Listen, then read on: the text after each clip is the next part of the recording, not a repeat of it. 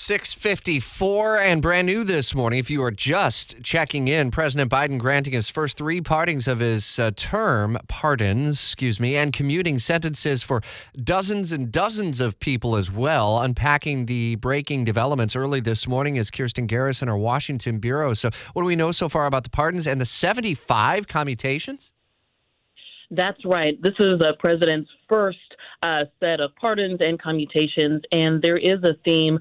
The majority of these commutations are folks who have nonviolent drug offenses, and if they had been charged today, they wouldn't still be, their sentences wouldn't be going on. So this is the White House's effort to give these individuals a second chance. And that's what they're calling this new initiative, the Second Chance Framework, to help those who are formerly incarcerated. And it's a new partnership with the Justice and Labor Departments, working to provide job training and even grants for workforce development programs.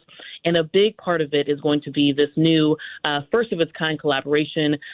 They're looking for $145 million over the next year to, again, provide that job training, but also re-entry plans for folks who are formerly incarcerated and who have been in facilities, and helping them transition from being in prison to working in the community.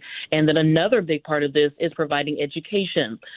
So another section of this focuses on, this is Department of Labor aspect, a new $85 million program that will provide education, training, paid work experience, mentorship, things of that nature to help formerly incarcerated individuals work their way back into society safely, and also to stay in society. As many of us have seen, some studies have shown recidivism happens when people aren't able to find jobs. They aren't able to get back into their community. And so this is one way that the Biden administration is trying to address that as well. A story that we'll follow for you into the midday hours. Kirsten Garrison, part of our team in D.C. The president also providing clemency to a Kennedy-era Secret Service agent from Chicago who was convicted of federal bribery charges that he tried to sell a copy of an agency file.